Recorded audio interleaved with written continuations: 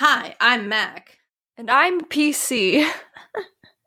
Shout out Tumblr user. Shout out Tumblr user.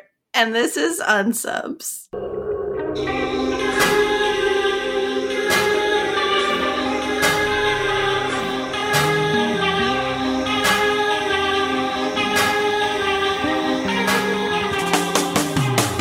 This is the podcast where we recap, rate, and review all 324 episodes of Criminal Minds.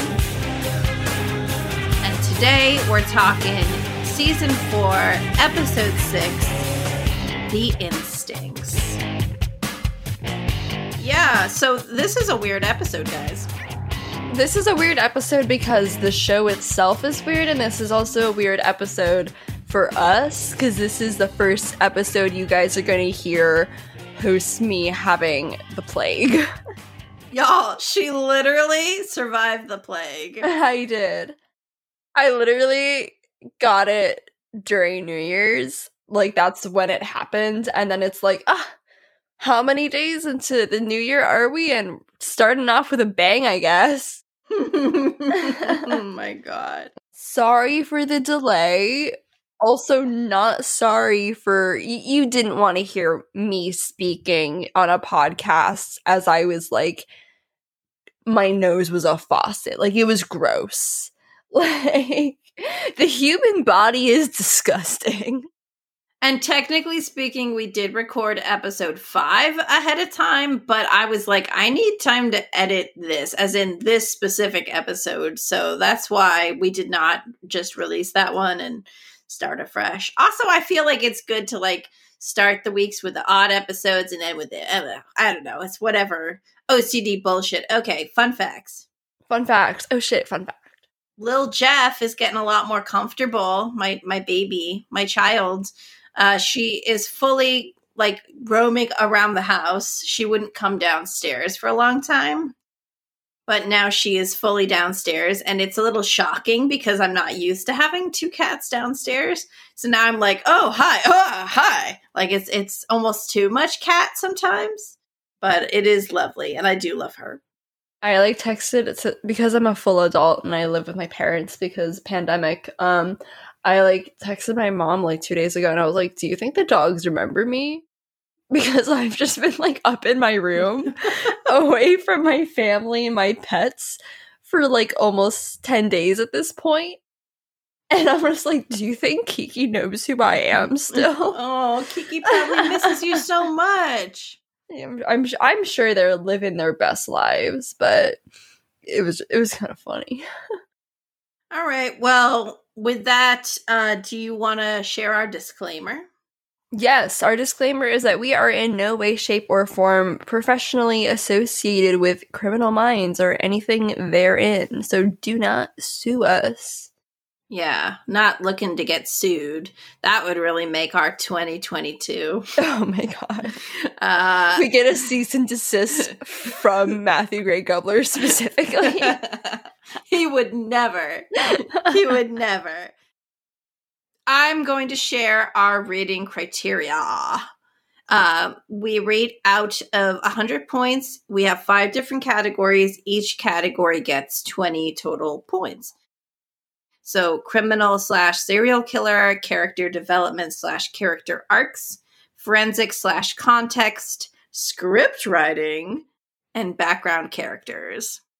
Oh man. Oh man, this is a weird episode. This is a weird episode. Yeah, it's weird. It's weird. Oh, Good luck reading all of this shit. I have like 130 typos in this according to Grammarly, so. And I have to go through and fix every single one of them when I upload this on our website. Sorry. Oh, God. Someone give us money. Please. Just like a little bit of money. Anyways. All right. So we open and we see Reed, Hotch, and Prentice, which it looks like a basement, but then they enter it. It's a weird setting.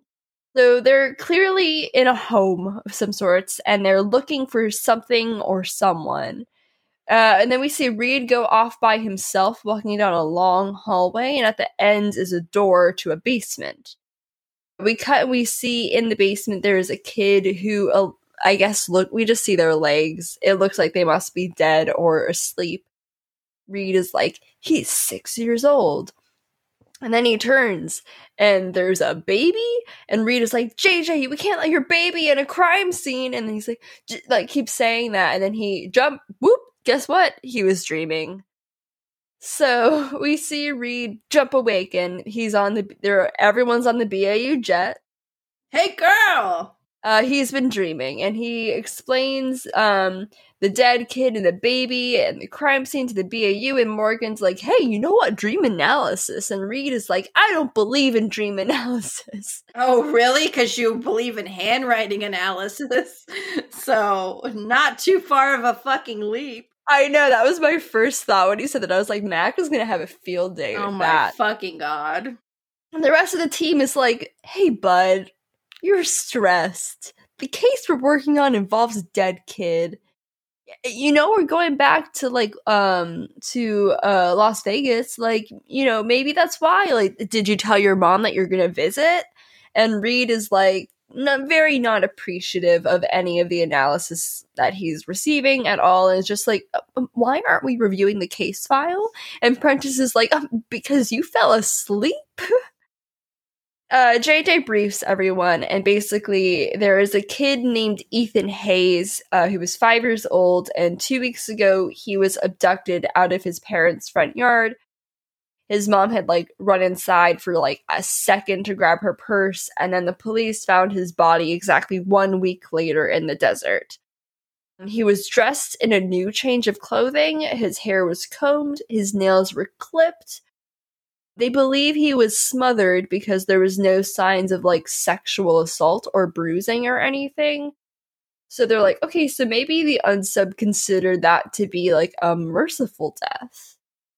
Now there is another kid named Michael Bridges. Yesterday he set out to walk himself to a friend's house a block away and never showed up. I think it was Rossi who was like, how do we know that these cases are even connected? But you want to know how we know? How do we know? The unsub literally calls the parents. I love it. I love when they call on the phone.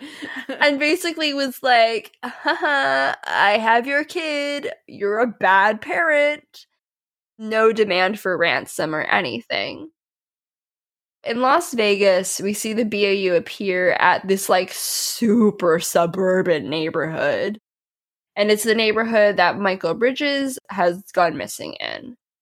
They go in and they meet the Bridges, and they ask if Michael had walked to his friend's house by himself before. And Amy, the mother, gets very defensive very quickly, but then the dad is like, no, he had only done it a couple of times. Basically, they had kind of argued over whether or not he should be allowed to do that because the father was like, I think we're babying him, and his mother was like, I don't know. I was just going to say that I lived so deep into the boonies that the only place I could walk to was the forest. So that is why I was never abducted as a child, because there was nowhere to go and nothing to do unless you like trees. Yeah, no, I live in suburbia, but there's there was at least a bunch of children who lived in the neighborhood I grew up in, and so there was walking everywhere. But that's also because there's several schools really close to where I live. Oh, okay. Now we see Morgan and Reed at the morgue, and they're speaking to the mortician about Ethan's cause of death. This case is really strange because Ethan had no bruising, nothing to show. There was assault on him, but he was noticeably thin, and his stomach and intestines were completely empty. So they're like, oh, so he was being starved. But there was no actual signs of starvation. He explains how I guess this is something that happens behind your eyes. Biology talk. I didn't include all of that. But basically none of those warning signs of starvation were there. So he was getting nutrients somehow. Oh god. Which when we find out how is icky. Oh my god. Oh my god. The funeral for Ethan is scheduled to occur the next day, and Hotch asks that the funeral be an open invitation for the public and the parents of Michael Bridges can attend. This is because it is likely that the unsub will come to the funeral. So JJ has some girl time. I put, sorry, that's so cold, haha, with Michael's mom, but it's basically JJ's also really pregnant, so like JJ's super pregnant now. She's so pregnant, so like I feel like this case is like especially affecting her, knowing that she's gonna be having a baby very soon. I also think it's effective though for JJ to be on it because it's very effective for the parents to see like a pregnant mother involved in this. So basically, the mother's like, I'm not handling this well, and I know that I'm blaming my husband. It's not his fault. And I'm like, hey, you know, that sucks, but at least she's self-aware. Yeah. I mean, like, I can't imagine. Like, it's got to be the worst thing in the world. And, like, the one person that you're closest with, it's like, you know. It's why the statistics of, like, parents divorcing after losing a kid is, like, really high. Now we see that the Bridges are preparing to answer a phone call from the unsub. I don't know how they knew when he would be, like, calling them. Imagination. So we see them basically preparing for that. They have the whole, like, recording situation, like, from, what was it, Broken Mirror? At first, Mr. Bridges was going to answer, but then JJ was like, I think Amy should answer. Amy answers, and they're like, you know, you got to keep him on the line as long as possible. And so she answers, and the unsub has that like stupid little voice filter thing on. And the unsub is like, are you home alone? And she says, yes, I'm there with my husband. And the unsub is like, why are you home? You should be out looking for your boy. The unsub is like, you know, your kid is better off with me. And Amy's like, okay, sure. And the unsub is like really rude and like, he's in a better place now. You're a bad mom. And then the call ends when the unsub is like, your 3 minutes are up, and hangs up. So thankfully, Garcia was able to somewhat track where the call was coming from with a general area. But it's tricky because the unsub called from a cell phone, so the unsub is, as they put it, mobile or mobile, because we got play on words there. Unsubs be moving. Morgan and Reed show up, and they're basically like gonna be night watching for the parents and sleeping on their couch. We get to see Reed do his little Will Graham cosplay and have some nightmares again. His dream is almost identical to the one that he had on the jet at the opening of the show, but now he also has leeches all over his body. Oh my god, we're back to leeches! Yeah, full circle. We do have leech merch. We do. Justice for leeches. Team Leech. Now we see the Bridges preparing to attend Ethan's funeral. Amy goes downstairs and is like, you know what, guys? I can't do it. And then Morgan and Hotch are like, but you gotta. So now we get a very short profile. A white man in his 20s to 30s. Given the quality of the clothing that he put Ethan in, and Ethan was the little boy who has died, probably comes from a middle-class background. This is not someone who will attend the funeral in a high-end or well-tailored suit. He might be paying a lot of attention to the Bridges, may drive a four-wheel drive vehicle. He is trying to separate his actions from himself, and this is about remorse. And now we're at the funeral, and I was just like, sorry, like, why is the coffin so big? This was like a 5-year-old. So now we see the Bridges and the BAU scan the crowd for someone like during this funeral, because it's one of those funerals where you're outside and everyone's just like standing and watching, and kind of like in a semicircle situation.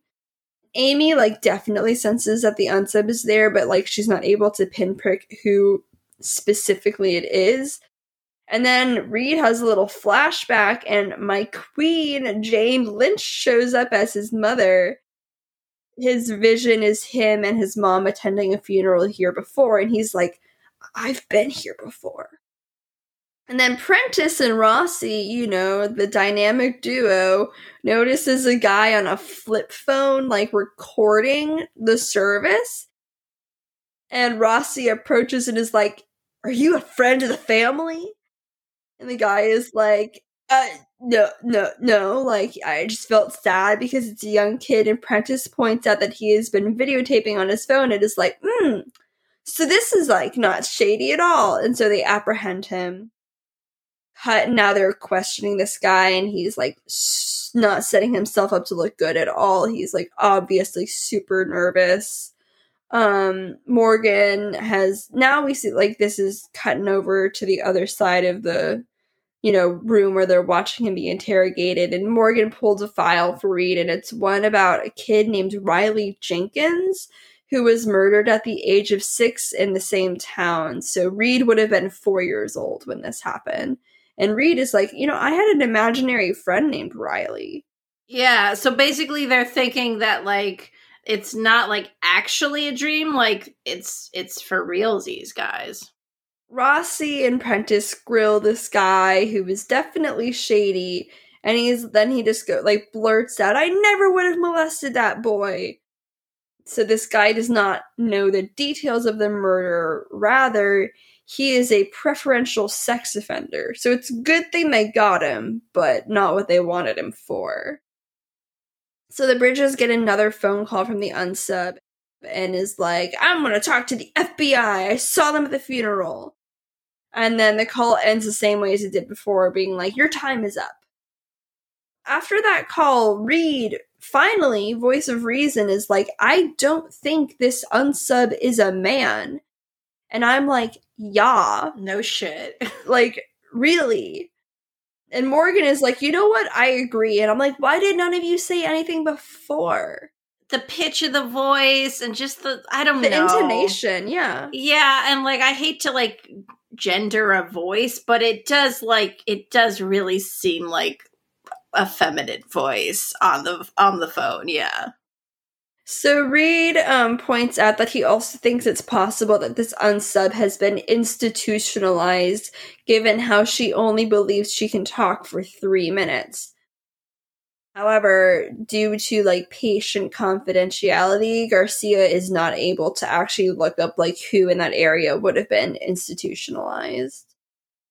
So Reed is like, "You know what? I have a solution." So Reed goes to the care facility that his mother is staying at, and he speaks to one of, I guess, a doctor. I guess it's a doctor or a worker or a caregiver. I also watched the movie I Care a Lot last night with Rosamund Pike from Gone Girl, where she's a state guardian for elderly people, a conservatorship, and then she's like, "I'm your guardian," and I'm like, oh, maybe that's what this is.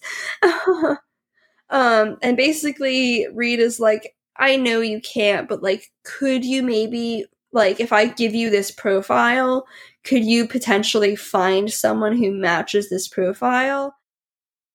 And the good news is that Reed is able to say hi to his mom while he's there. He asks his mom about Riley Jenkins, and his mom is like, "No, Riley Jenkins was made up." So unfortunately, the doctor or guardian or caregiver that Reed spoke to is like, "I can't find anyone who matches the profile." But he does say that, and this is I probably got a little hazy with this, but depending on the condition of the patient, it might be more of a matter of making sure that this unsub stays on their medication, rather than necessarily what their condition is.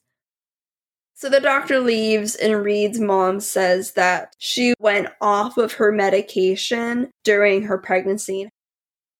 And this just gives Reed an epiphany. And he approaches the doctor again and was like, "Do you think a woman could think a 5-year-old is her own newborn, if she's not on her meds?" And the doctor's like, "Yes, if her psychosis is serious enough and she's not on her medication, then absolutely." So Reed calls Hotch and is like, "I believe I know why the medical examiner was confused regarding there being no food in the stomach of Ethan. This unsub is breastfeeding the boys." Icky. Oh, God. Not that breastfeeding is icky. It's just... It's just very uncomfortable to think about like a 5-year-old breastfeeding when it's a stranger. I know, like it's straight breastfeeding, cool. Or not, depending on what you want to do. It's your body, your choice. Stranger breastfeeding your child, not cool. Garcia was able to work some magic and she finds the woman, her name is Claire Bates. She was institutionalized 3 years ago and she had a baby 3 weeks ago. And I'm like, bro, how are you even walking right now? But social services took her baby away from her after 7 days. And like, oh, this makes sense because that's why she's holding the boys for 7 days. Additionally, in the notice from social services, they say that even though she has been committed to this baby but went off of her medication during her pregnancy and having the kid, given her history of violent and delusional behavior, there is a risk posed to the child by being with her. Yeah, and she's not on her medication now. The BAU zoomies over to her home, and we see her like covering a bunch of logs in her backyard with gasoline. So we're like, this is gonna be a hell of a fire. Shitty house. Sparkling new central heating and cooling unit outside. I didn't even notice that. House is falling apart. Literally derelict house. They were like, let's have your worst house possible. Sparkling new central heating and cooling unit outside. That shit's expensive. That could be like $20,000. Or that's how much it costs in fucking New York. Oh my god. Someone's got to get that thing out of there. She is about to start a hell of a fire next to her pristine central heating and air. So the BAU is like zooming on over and they approach her home and they enter the home, but it doesn't look like she's in there because she's in the backyard. No, she's not. She's inside running to the backyard. And it looks like she's carrying a baby in her arms or like the boy, the kid. Now she's making her way towards the fire that she built for no reason that we know of. My favorite part of this little sequence is that Rossi does not look happy that he's running. My favorite part about this sequence is the fact that the bundle clearly changes sizes in different shots. Oh my god, I know. Just like watching it and seeing like Prentice and Hotch like running and they're going, and then we just see like Rossi have this like just look of like utter like resentment and just like, ugh, like I'm running. Yeah, they lost me at the pristine central heating and cooling unit. Lost all believability. Claire is on one side of this huge fire, and then everyone else is on the other, and then like Prentice is like, no, you don't have to do this. Claire is like, my baby is dead. And Prentice is like, no, he's not. And then, like, Reed rolls in and makes his way into the house while the rest of the team is talking to Claire in the yard. And Reed finds Michael in one of the rooms. And, like, Michael gives Reed, like, the biggest hug in the world. And, like, the way that Reed hugs this kid, I was just like, ugh. Like, I don't think kids are in the cards for me, but oh my goodness, my maternal instinct was like, I can't. Claire is not holding Michael, which they believe she is, and I guess fire is obscuring the view, and they just see her yeet this teddy bear into the flames. It, like, really reminds me of that part in, like, Breaking Dawn, when, like, we see Dakota Fanning just hold that baby out in front of her for, like, no goddamn reason, and it's so dramatic. We see Claire being apprehended, and there's some pointed eye contact between her and Amy Bridges. And then Amy is reunited with her son, and we see Amy, like, get out of a car and run up, but the dad just appears. I don't know where he came from. Probably from the central heating and cooling unit. Oh my god. Family's reunited, and Amy tells JJ, like, you're gonna be a good mom because mom instincts. And it's a happy ending. But then Reed is still, like, very bothered by this whole Riley Jenkins case. And Morgan is just like, you should just get over it, man. Like, you probably memorized the case details from something else, and like, you know, just enjoy the fact that today is like as good of a day as it's gonna get with this job. So Reed is like, hey, Hotch, can we wait until tomorrow to go home? And Hotch is like, do you think there's anything you to do to keep yourselves occupied tonight? And Morgan is like, oh, hell yes, there is. We see Reed go and stay at the care facility with his mother overnight, and it's cute. And then we get a cute montage of, like, the rest of the team having, like, sushi. And then we end on a dark cliffhanger. Reed is dreaming again, but this time he sees a man standing over the body of the kid in the basement. And the man stands up and turns towards him, and Reed is just like, Dad? And that's the end of the episode. Oh, God. All right. Do you want to hear my deep dive? I do. I was watching this episode and I was like, it's crazy that if you're schizophrenic or bipolar that you get pregnant, that you have to stop taking your drugs that are literally keeping your brain. Keeping your brain functioning, saving your life while pregnant. Like, that seems crazy. This is from PubMed. Quote, it is important to evaluate the safety of these drugs in pregnancy, as most women with a serious psychiatric illness cannot stop taking their medication, as this would interfere with their activities of daily living, especially taking care of an infant. To date, no definitive association has been found between use of antipsychotics during pregnancy and an increased risk of birth defects or other adverse outcomes. However, there is a paucity of information with the lack of large, well-designed prospective comparative studies. And this is from Everyday Health.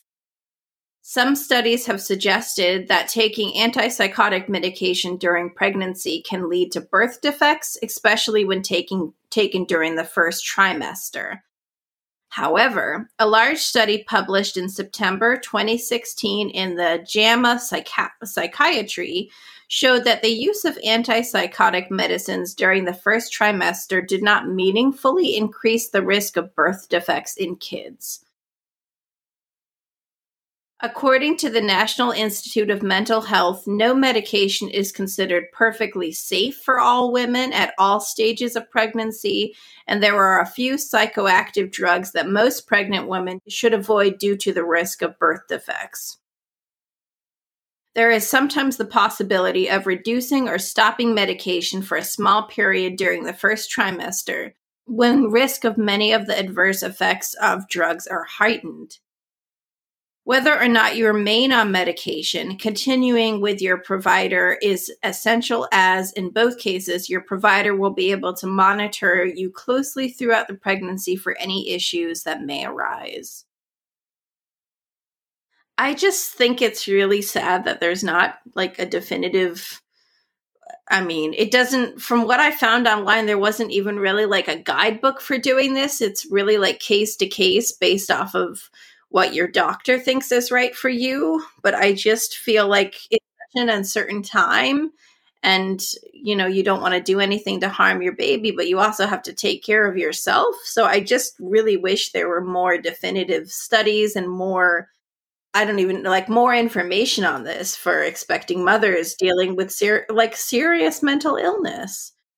It's also one of those things where it's like, talk to your healthcare provider. You should talk to your healthcare provider, like, before doing these things. And like, you do realize like how many people especially in this country, don't even have like a doctor. Yeah. like I haven't been to a doctor in like such a long time. Like, it's just like, this is such a, like, our healthcare is so messy. So it's just, although like, talking to a doctor is the best thing to do, and if you have that resource, you should do that. It's also, at this point, almost a privilege to have a doctor.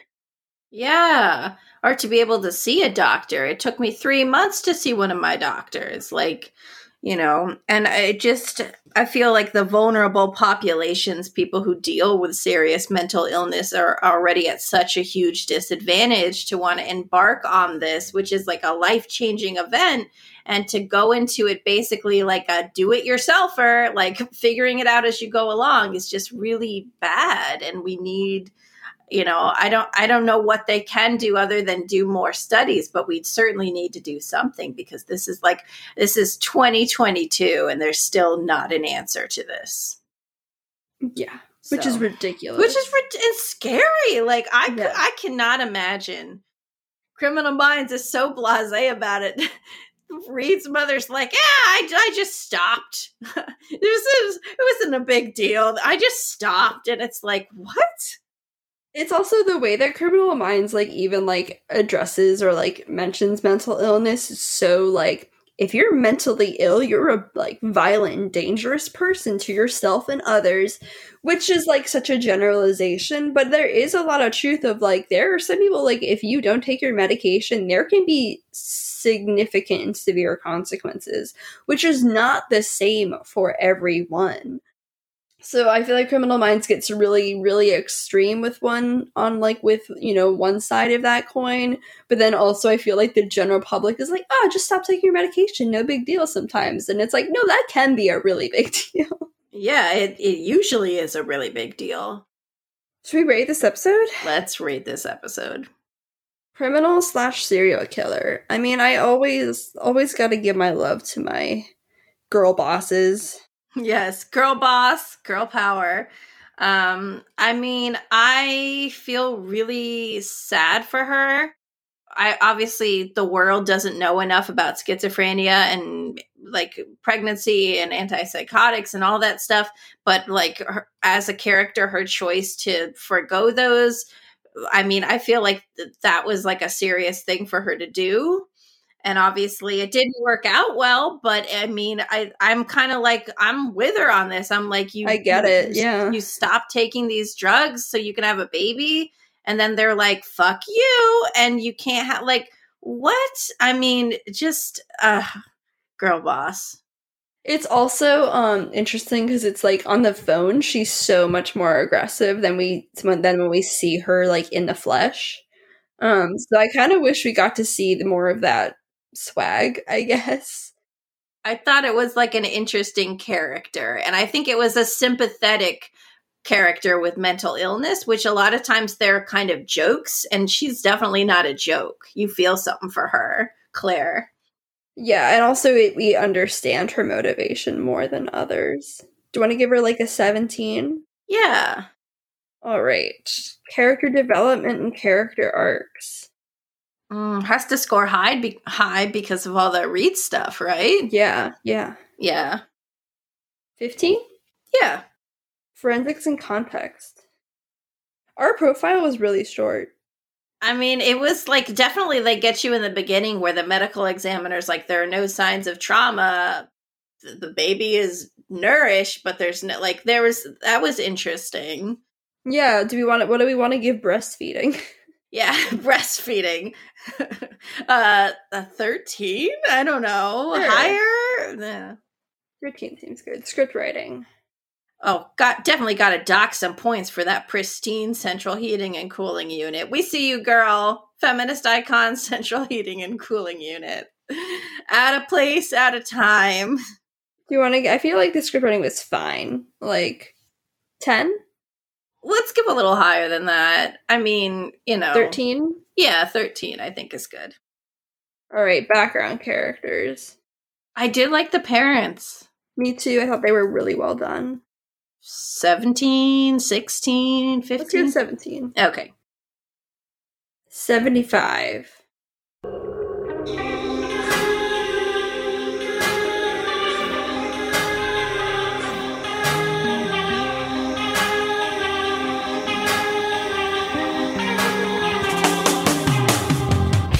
Listening, you guys. As always, we have a Patreon, we have Instagram, we have Twitter, we have Tumblr, we have a website that I worked really hard on. All the links are in the show notes. You can follow me at yournewapartment.tumblr.com or check out my defunct, as Abigail always says, my defunct podcast, which is, I link in the show notes as well. Yeah, and you can listen to my Derelict podcast. Oh. Between Stage and Screen on all streaming services, and you can also take a look at the Instagram. And I think this is also in the show notes. Yes, yeah. And check out our sister podcast, Genre Blind, which Abigail's boyfriend hosts, and then the co-host is like doing our next artwork, so that's really cool too. So they are very involved in this podcast, so we like to support them, and maybe one day we'll be guests.